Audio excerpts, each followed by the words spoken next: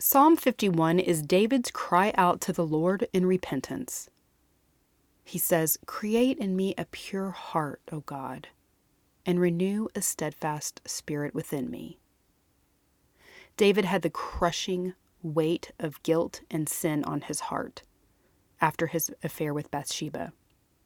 He recognized his sin before the Lord, deeply sincere and sorrowful, taking responsibility for his actions. It's one thing to feel bad about the poor choices we make. It's another to take them to God in repentance. The blood of Jesus covers our sins, but we are still called to unload them off of our hearts with humility and confession. As hard as that can be, we ultimately walk lighter and with a renewed spirit when we do. How can God help us clean our hearts out if we don't take our mess to Him?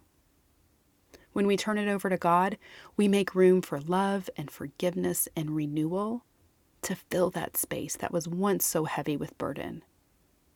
And Jesus did that for us. Thank you, Jesus.